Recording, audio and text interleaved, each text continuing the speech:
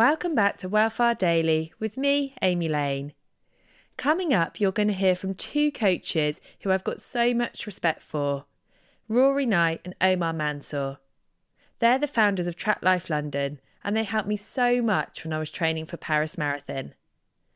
Coming up is their explanation about why running style is totally unique, but the checklist that we can all work through to improve our own style. Just a flag, this clip is from a full podcast that I recorded with the guys a while ago. But the checklist is so brilliant, and so are their thoughts on why running style is totally unique. So buckle up and enjoy.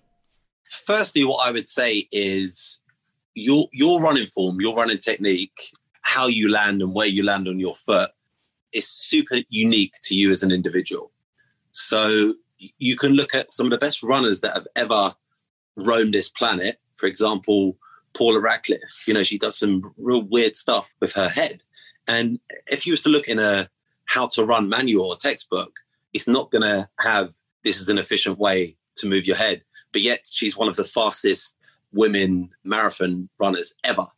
Then you've got someone like Michael Johnson. And obviously, if you don't know these guys, please just do a little Google search. But Michael Johnson, American sprinter, a 200 and 400 meter runner, one of the fastest ever again. And he had this crazy, super upright style with his arm drivers really relaxed. And it just looked so different to everyone else. So it doesn't necessarily mean you're doing it right or wrong, but there are certain things that we're going to talk about now that can help any runner.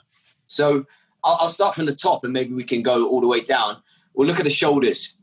An often stress response is the shoulders go up, the traps go up. In any situation, you can better believe when you're struggling out there, that's going to be a response for a lot of people. So the first thing is just being conscious. Are my shoulders tensed up, especially when I'm in the later miles of my race or the later bits of my race, or are they relaxed? If they are tensed up, you're not going to be as efficient moving them. You want them relaxed. A relaxed runner is a fast runner. So just coming down next, I would say arm drive. So your shoulders are relaxed. Everyone's arm drive is going to be slightly different, but generally as a rule, think of engaging your upper back muscles. I just saw the guys just sit up really tall there. And lean forward slightly from your ankles, but be nice and tall with your upper body. So nice tall hip position, upper body nice and upright, and your elbows should just be coming back slightly behind your body so you can feel those upper back muscles engage. The next point I would say is about knee drive. Now, like Rory said, knee drive is dependent on sort of how much power you're producing into the ground, but ideally you want to have some sort of knee lift. And often we turn into a little bit of a shuffler when we get tired and we get heavy legs. And again, if you just switch that conscious brain on and say, what are my knees doing? Instantly, it can give you that bounce. It can give you that lift, which means you're going to be faster for every stride that you're producing. So not over accessing it, but just being conscious that my knees are lifting and I'm not just shuffling one leg in front of the other.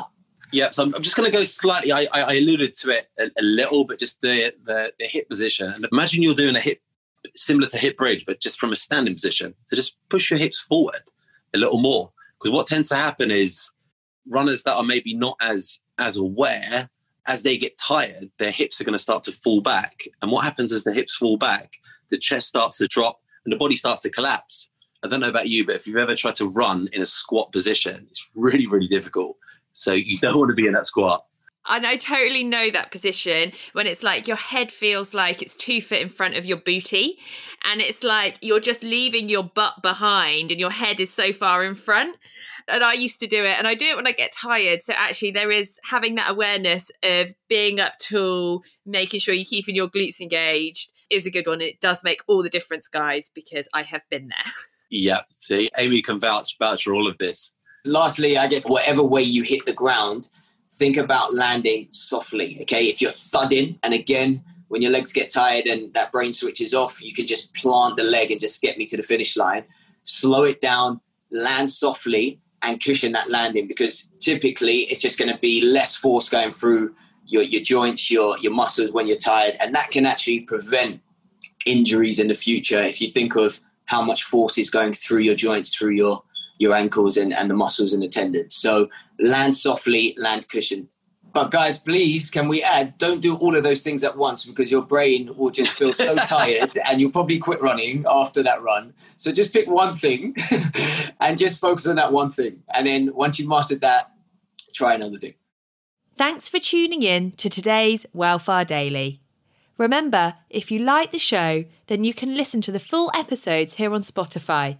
And please don't forget to rate and review so other runners can find us too.